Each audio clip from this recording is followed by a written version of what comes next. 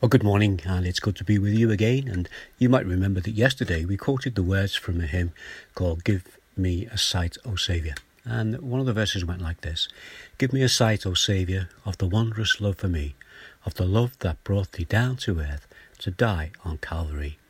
And what I'd like us to do this morning is to take a brief look at the prayer that Jesus prayed in the Garden of Gethsemane. And as we do this, we'll see something of the love that he has for each and every one of us, and we get a glimpse of what it meant for him to become man. Before that, let's just listen to another verse from that hymn.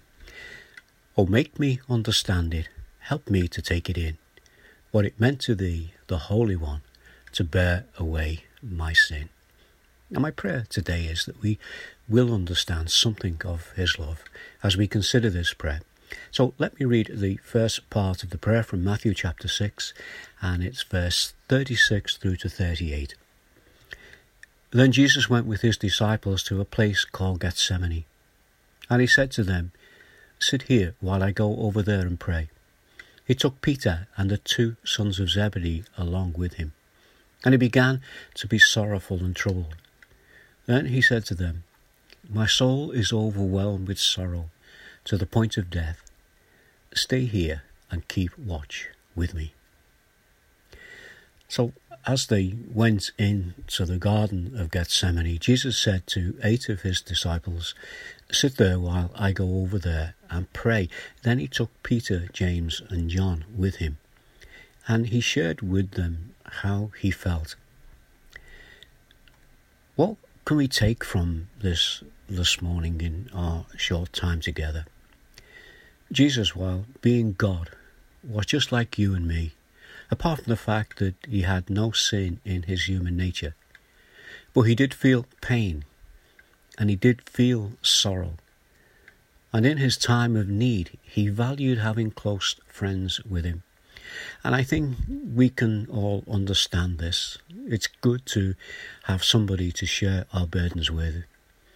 So let us be thankful for those who stand by us in our times of need. And let us be ready to be a friend to those who are in need. More importantly, the main reason that they were there was to pray. So let's be encouraged this morning by what Jesus did and in his hour of need.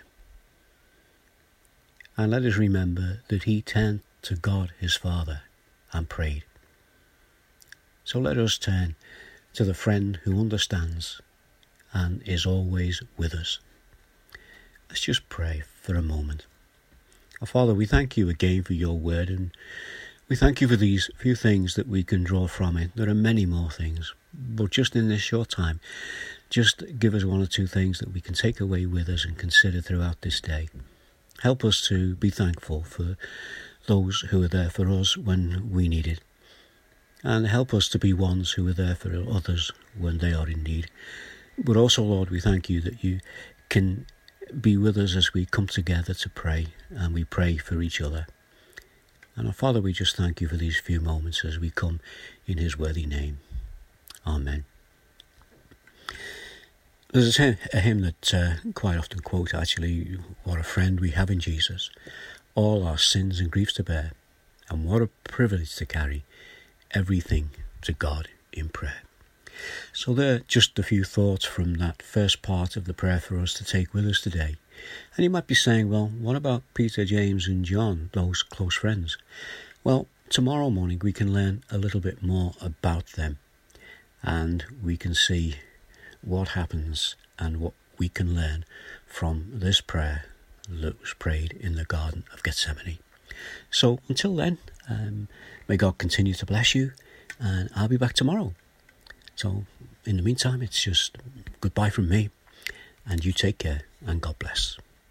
Amen.